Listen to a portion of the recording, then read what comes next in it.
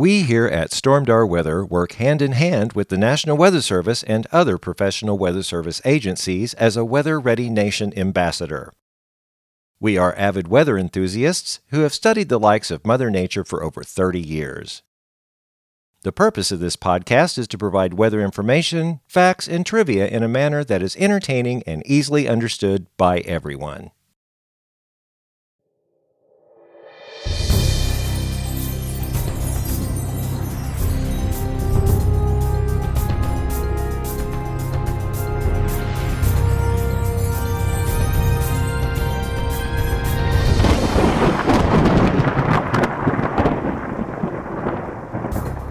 Well, hello and welcome back to the Stormdar Weather Podcast. This is episode 25, OBs Everywhere. I am your host, Rando.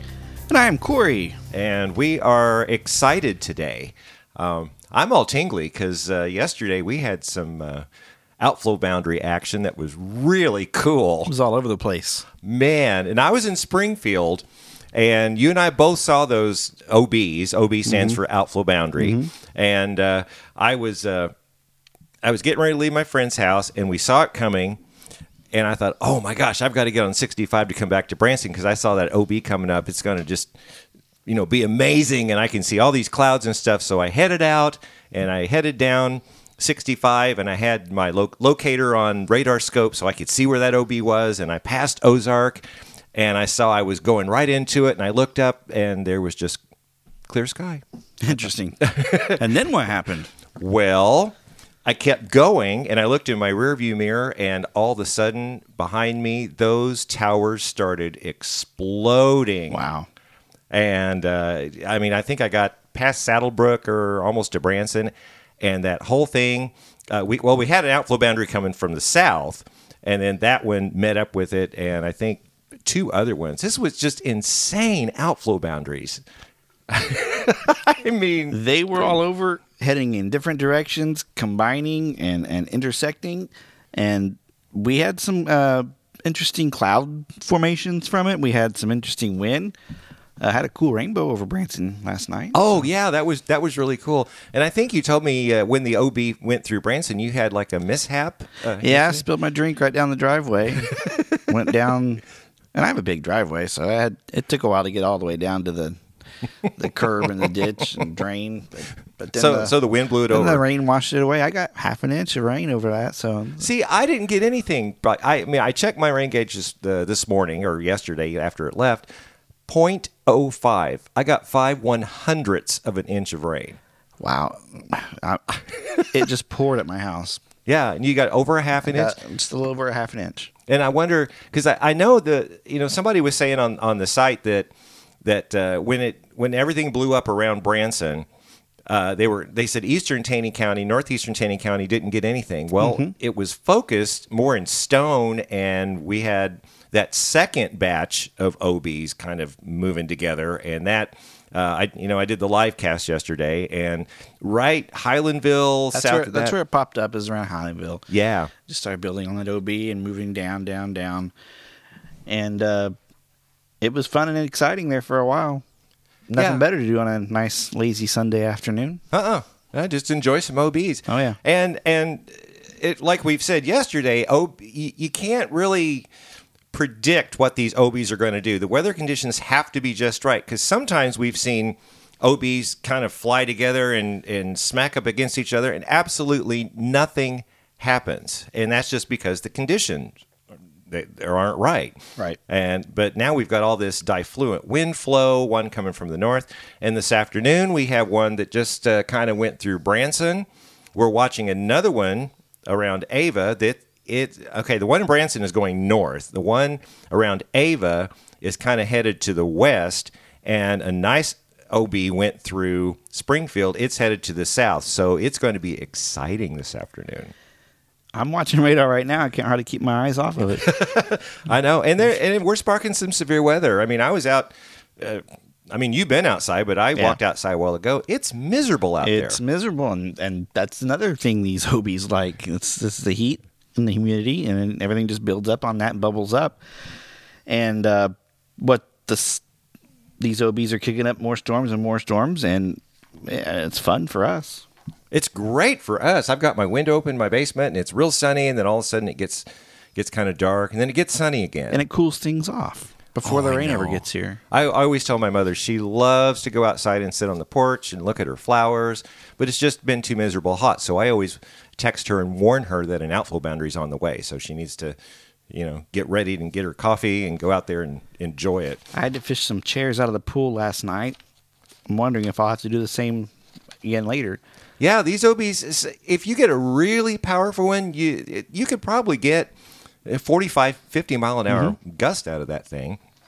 Yeah. Well, I want to talk a second. We always talk about OBs and thunderstorms, but how do they develop? Why are they developing? I mean, you get this action going on, and it flings out an OB. Well, you have to understand a thunderstorm. And today's weather school is all about the anatomy of a thunderstorm. But what happens is you have an updraft, and that's what makes the thunderstorm. It aids to the thunderstorm. Then it builds and builds and builds and builds, and then a point of equilibrium is reached, and the thunderstorm matures, and then it starts kind of dying. And when it starts dying, that cold air just kind of gets exhausted from that storm, and cold air is heavier, so it's pushed out away from the thunderstorm as it's collapsing. And that's one way we look at thunderstorms, and we think, okay, well, this thing's generated an OB, so now it's kind of on its decreasing tendencies. But the problem is that's okay, but the problem is when you get that OB, if it moves into a more hostile environment, which is what's happening these past 2 days, then that colder air meets up and starts pushing into that warmer air, starts turning the atmosphere, and you've got more explosive development. So that's kind of the explanation of what an OB is. Miniature cold front, basically. It really is. Goes over the warm areas and generates some instability, and boom, boom, boom, here you go. Yeah, and if they're powerful enough, which they have been, we're gonna get some good rains out of it. And speaking of good rains, we need organized rain. Well, we haven't had that in quite a while. No, actually.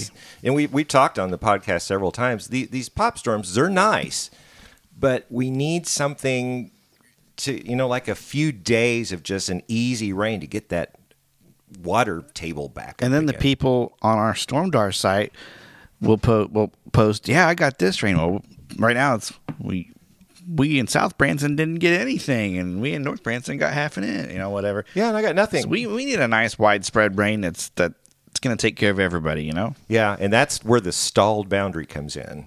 We don't have a stalled boundary yet. Don't see it. The stalled boundary is just a focus mechanism for impulses to just ride up and ride up and keep what we call training over the same areas, and that's going to give us some good soaking rains.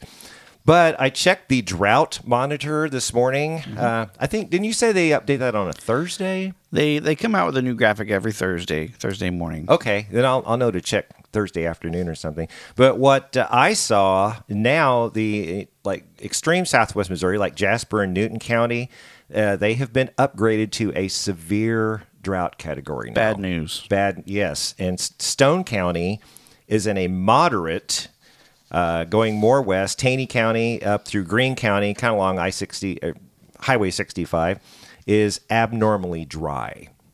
So, but if you're in St. Louis, no drought detected there. And I know people who post online in different groups and sites who live in the abnormally dry parts of the drought area, and they swear up and down that we're in a complete extreme drought on their property because it's completely. I mean, these farmers know if their crops are dying, if they know. So abnormally dry is also bad. It's not good. No, any drought is not good. But when it's just a nicer way of saying you're kind of in a drought. Which, if you're kind of in a drought, you're in a drought. So it's dry, and your grass is going to be crunchy. And I think my lawn guys were supposed to come last Thursday, but they drive by and look, and I mean, same with mine. 3 weeks, 4 weeks. We may have the same lawn guys. Yeah, the worst part of the drought in Missouri is in up northern Missouri, above Kansas City, kind of like the top, kind of the 2 tiers of counties in northern Missouri is extreme. And I need to do some research to see. I haven't done research yet. I need to figure out what our deficit is, but we are definitely below where we need to be. I know I saw a graphic on Thursday. It said the Joplin area was just about 8 inches below where they need to be Ouch. for this point in the year. Yeah. Ooh. And that's why they're a little more in a severe drought than we are. That's awful. That's bad. And I was planning on going to Joplin either next week or in a couple of weeks. We got a little break in our show schedule, so I may be going up there, but I'll be taking some water, see if I can water those Don't fields burn up there. anything. No, not going to light the fireplace on that. No. Okay, El Nino update.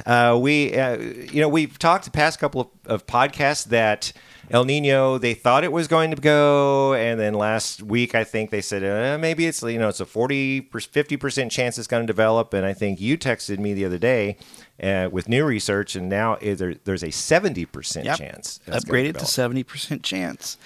Is that a good thing or a bad thing? Well, it kind of depends. Typically, an El Nino year causes the jet stream to kind of dip more in the center of the country. And people talk about the polar vortex. Well, there's technically not a polar vortex. I mean, that's kind of a sensational name of it. It just popped up in the past few seasons. Polar vortex. It just sounds cool. Ooh, yeah. I need to have a sound bite for that. Polar vortex. Yeah, but when we talk about that, I mean, El Nino is kind of a factor we look at, but there's also other things we look at. There's the PDO, which is called the Pacific Decadal Oscillation. I think that's how you pronounce it. That oscillation is around the Bering Straits, south of the Bering Straits of Alaska. It's kind of north. So the El Nino's around the equator, and then the PDO is up just south of Alaska, like in the Bering Straits or whatever. And there's a third one we look at. It doesn't really affect us very much, but it's called the NAO, the North Atlantic Oscillation, and that's more towards Greenland. That's away from us. But we look at all those oscillations because, without getting too technical about it, you have El Nino or La Nina, so positive or negative water temperatures. The PDO is either positive or negative, and the NAO is either positive or negative. So you could have an El Nino and a negative PDO, or you could have an El Nino and a positive PDO, and all that affects the jet stream. I need to do a weather school on that. You should. That will explain it all. So we know that El Nino now is probably going to develop. So in the next couple of months, we'll be working on our winter outlook. Don't say that. Oh, I know. Well, it could be better than this 95-100 degree weather. Well, the temperatures, but I'm afraid maybe we'll see some above average precipitation with the cooler temperatures, and that's not my thing. Well, that could be. Would you rather have snow than ice, though? No, I'd rather have ice than snow. Seriously? Oh, yeah. So you can just stay home and not go to work? Oh, I'll go to work. I don't know. But with my job, I have to go to work no matter what. I'll stay at my work if it gets too bad. Well, that's me too, because people are going to get out and Sure. go see a show. Strangely enough. Everything else, and that's good for the entertainment business because when things shut down in town, there's no place for people to go that are in town. Yep. So let's go to a show. I remember that mammoth snowfall we had. I think it was December of 2013. I don't know. It was a long time ago. I think you're about right. Mammoth snow, and every place in Branson basically shut down because it was like this massive 9-10 inches of snow or whatever. And our theater's like, no, we're going to go ahead and have a show. Oh, mine did too. And you know what? We had lots of people. Really? We had a great audience. Because everything else was closed. Yeah, I think I ended up staying over at the lodge. I just couldn't get home. We carpooled. See, that's So smart. if one of us went down, we all were going down. Like the ship. Yeah. Well, how about that barrel in the barrel? I don't mean barrel like a barrel of monkeys. I mean barrel, the once Hurricane Barrel. He came back and for a day or so. Yeah. Wasn't a hurricane, but he was still a named storm. The remnants got their act together and became, was it a subtropical storm? Subtropical cyclone, yeah. And just didn't Yeah. amount to anything. Wasn't going to hit any land or anything like that. And now he's gone again. So. Yeah, he tried. I looked yesterday, and there was Beryl, tropical storm, just going out there, several hundred miles east of New York. And I looked today, nothing, gone. Yep. And that's what kind of happens. I mean, once you get up in those northern latitudes, the sea surface temperatures are getting a lot colder anyway. Because remember, Chris, it kind of followed in Chris's path. And Chris just shot up northeast and went out up towards England, basically. And then Beryl was kind of following that and then gone. But last week, we had nothing in the Pacific. And this week, we do. Something near Hawaii bubbling up, right? Yeah, I checked just this morning. And about 1,000 miles southeast of the big island of Hawaii, there's like a 70% chance that a disturbance out there is going to become a cyclone. Very interesting. And the bad part about it is it's headed west-northwest. So we're going to have to watch that for our Hawaii peeps. That's just something. I mean, for some reason, you just don't hear hurricanes hitting the Hawaiian Islands all that often. No. I'm sure they do. But not like the east coast of the United States would be hit every year. Yeah. You would think being way out there, you would have more hurricanes, but you don't. Well, they churn, and of course the Pacific is, huge. Yeah, sure. And there's another one down. Where's my notes? It's about 12 north, 115 west, kind of where those tropical systems were percolating last month. There's something there that might take effect. There's about a 20% chance, but at least we have something going on. It's either one side or the other, because once Beryl and Chris on the Atlantic were going on, we have nothing in the Pacific. So, right. So we get it going. Yeah, we need some good rain. Oops, that's my timer. Well, today's weather school is all about the anatomy of a thunderstorm. So let's get to that. If there's something about the weather that you want to know, Stormdar Weather School. This week we're going to explore one of the marvels of Mother Nature, the thunderstorm.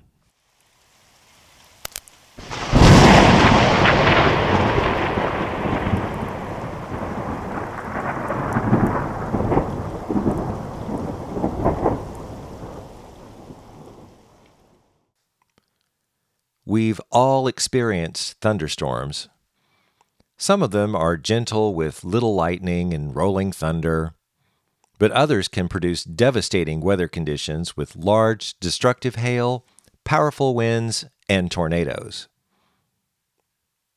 In order to create a thunderstorm, we need to have three main ingredients: moisture, which is fuel for the fire per se; instability, this can be a heat source generated at the surface; and lift.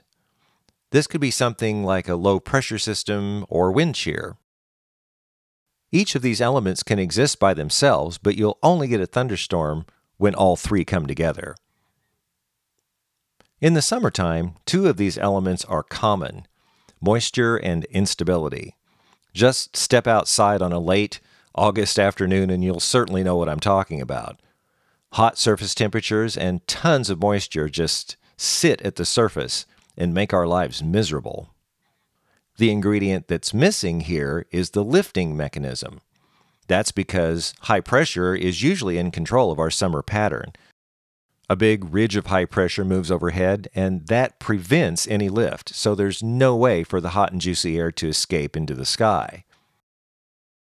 The nuts and bolts of thunderstorm development are quite simple. The three ingredients come together and make a thunderstorm. Okay, maybe it's not quite that simple. We all know that the temperature decreases as you go up in the sky. An approaching storm system, like a low-pressure system, takes warm and moist air at the surface and lifts it up into that colder air. This is the beginning stage and where the warm, moist air starts to condense and makes a cloud. This repeated process lifts more and more juicy air upward, and the condensation principle continues. The influx of water vapor constantly being shoved up into colder air will cause little tiny raindrops to form. the raindrops will try to fall due to gravity, but they'll continue to be pummeled upward by the updraft. Eventually, the raindrops will grow into a size that the updraft is unable to support. This is where the raindrops will start making their way to the surface. A large mass of rain will start falling, and the rain-cooled air will start a downward track. This is the downdraft stage. And now, the machine is really getting going.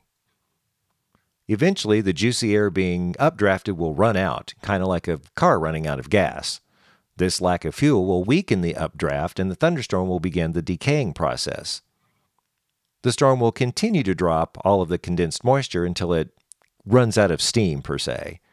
Then, the storm will dissipate. Lightning happens when positive and negative charges get together. The moist air at the surface contains mostly negatively charged particles, and the top of the cloud has mostly positively charged particles. The updraft in a thunderstorm carries a lot of these negatively charged particles up into the sky, and if the updraft is strong enough, then they'll make it to the top part of the cloud where the positive charges are, and then the party begins. The stronger the updrafting, the more negatively charged particles make it up to the top of the cloud. Hail develops when very strong updrafts carry the moisture far up into the sky where the temperatures are well below freezing. The raindrops freeze, then they try to fall. If the updraft is really strong, then the small hailstone will collect moisture on the way down, then get propelled back upstairs by the powerful updraft. And this process will continue over and over until the hailstone gets so large that the updraft can't support it anymore, and it will fall to the ground. There's one thing that prevents thunderstorms from developing. It's a phrase we've all heard the weather pros say from time to time, and that's, there's a cap in the atmosphere. Think of a cap like a lid on a pot of boiling water. The water in the pot is hot and moist, but the lid prevents the steam from escaping. If you remove the lid, then you'll notice steam rapidly rises upward into the kitchen. This is the same concept in the atmosphere. An inverted layer of air in the lower to middle levels acts like a lid or a cap so the air can't rise. However, if this cap erodes or breaks, then all that pent-up juicy air at the surface can quickly shoot up in the atmosphere into much colder air. That causes it to condense and starts the process of developing a thunderstorm. Let's talk about some of the types of thunderstorms. There's the single cell or pulse type storm. This type of thunderstorm occurs with one updraft and one downdraft. These storms usually develop in the summertime when there's a cap dividing the moist hot air at the surface and the colder air upstairs. The cap prevents the air from rising, but there can be little areas where that cap becomes weak. And this is the place where the surface air can overpower that weak spot in the cap. These pulse-type storms are usually isolated and many times just bubble up and then rain themselves out and then collapse. A lot of times they don't move much because there's really no steering mechanism upstairs to push them anywhere, so they could remain stationary or slowly drift in erratic directions. This is where you can get a huge dump of rain in as little as 15 minutes. The strength of the updraft determines how strong these little buggers can get. Sometimes these storms can quickly become severe with large hail because of the extreme updrafting, and you'll get very strong winds due to the rain-cooled air downdrafting back to the surface. These types of storms usually don't produce tornadoes just because this particular structure doesn't support it. Another type is called a multi-cell cluster. This is where several single-cell thunderstorms develop in an area, and they're all in different stages of development. Groups of cells just bubble up and down, and they merge into one another to create stronger cells. The individual cells normally don't last long, but they could keep bubbling up in various locations for a couple of hours before exhausting all the available moisture or instability.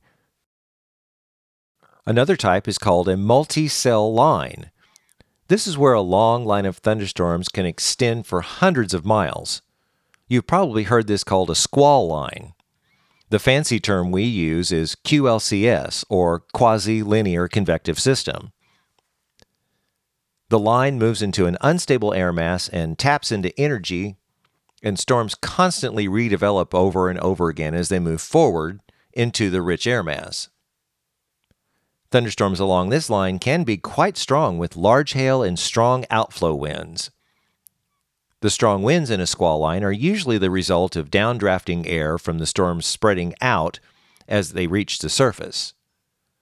Tornadoes can form along these squall lines, but you mostly get strong straight-line winds, sometimes gusting well over 70 miles an hour. And finally, the supercell. Supercells are a special kind of single-cell storm that can last for hours. These are the ones that have the ability to twist and are responsible for producing tornadoes. The updrafts in supercell thunderstorms can get over 100 miles an hour, creating extremely large hail, sometimes to the size of softballs. Violent tornadoes can develop from supercells due to very strong wind shear. That's strong winds blowing at different directions with height. And this shear gives a thunderstorm the ability to rotate. We hope this gives you some insight on how thunderstorms develop and the potential damaging effects they have. Remember, if you can hear thunder, then lightning is near. Always heed this warning. When thunder roars, go indoors. If you have a question about the weather you'd like us to answer, then send us an email at stormdarweather@gmail.com and in the subject line, put weather question. Well, that does it for this edition of Stormdar Weather School. And Now You Know. Excellent. How that thunderstorm develops. I love them. Yeah. Well, you got some fun facts over there. What do you got? Well, the heat. Yeah. Let's talk about the heat. Even in the dry heat over in the desert southwest Arizona. Uh-huh. Say you have an airplane trying to take off. Well, the amount of lift from the aircraft that the aircraft wings generate is affected by the density of the air. So the lower density, the faster the plane must go for liftoff. So that plane really has to go fast because it's not going to get the lift due to the heat. So because the hot air is less dense, so that's pretty cool. Yeah, pretty cool weather information. That makes sense. And you know, I've seen Phoenix. They cancel a lot of flights when it's really, really stupid hot.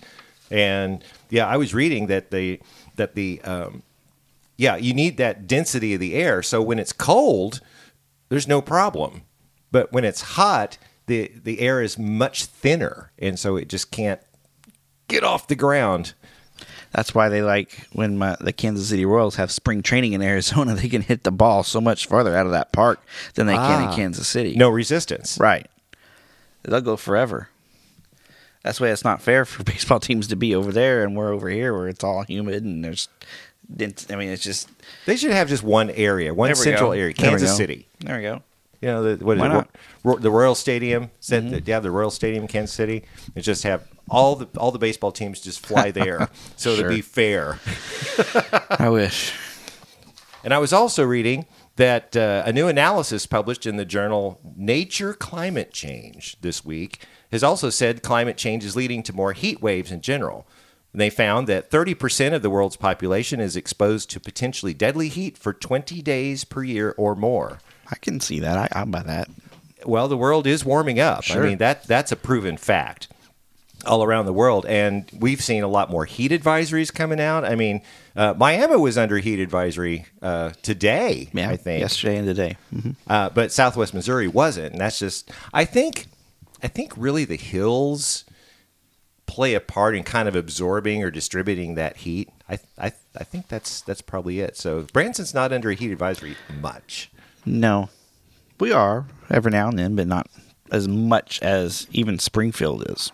Yeah, on that plateau. Right along that I-44. There's something about I-44. Oh, yeah. Storms and heat and all sorts of things. It's just nuts. Mm-hmm. Well, the weather word of the week. Oh, let's get to the jingle. It's the weather word of the week. And like I said, the weather word of the week this week is... Diabetic. You got it. Which is the opposite of last week's weather word. You remember that? Adiabatic. Adiabatic. Adiabatic. Adiabatic. Adiabatic, yeah. Yeah. That's hard for me to say. All these weird weather words, you know. I can say diabetic really easy, but when you put the "adia" in front of it, it just makes my brain. That's what I said. I was talking to my friend Gary, and it's like to me, it's like symmetric and asymmetric. It should be diabetic and adiabatic, but instead of adiabatic, that doesn't make any sense. And I'm sure, depending on what meteorologist you ask, you're going to get a different pronunciation. I bet you're right.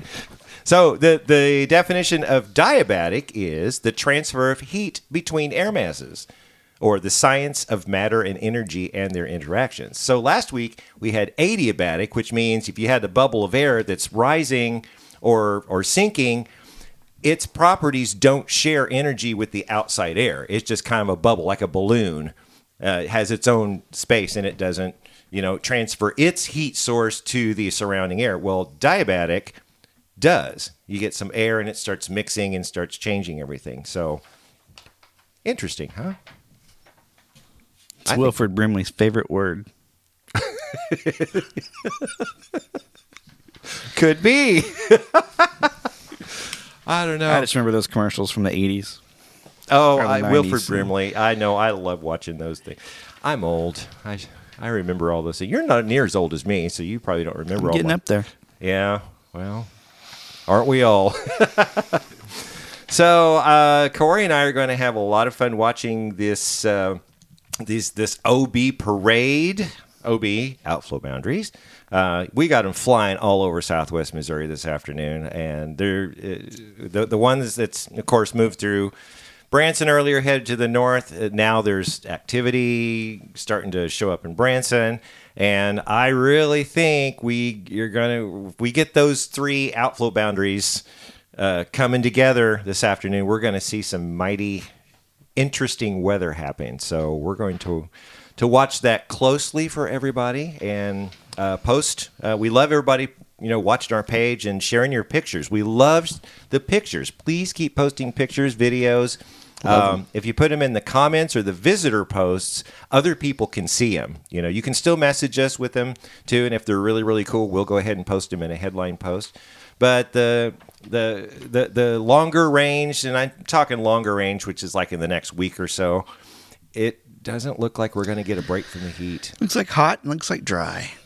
I know. I mean, just maybe those afternoon poppers every now and then. So, But you can't rely on that. No, but maybe those poppers come out there and fling an outflow boundary, and we can track that and chase it and do all that kind of thing. That's what we do.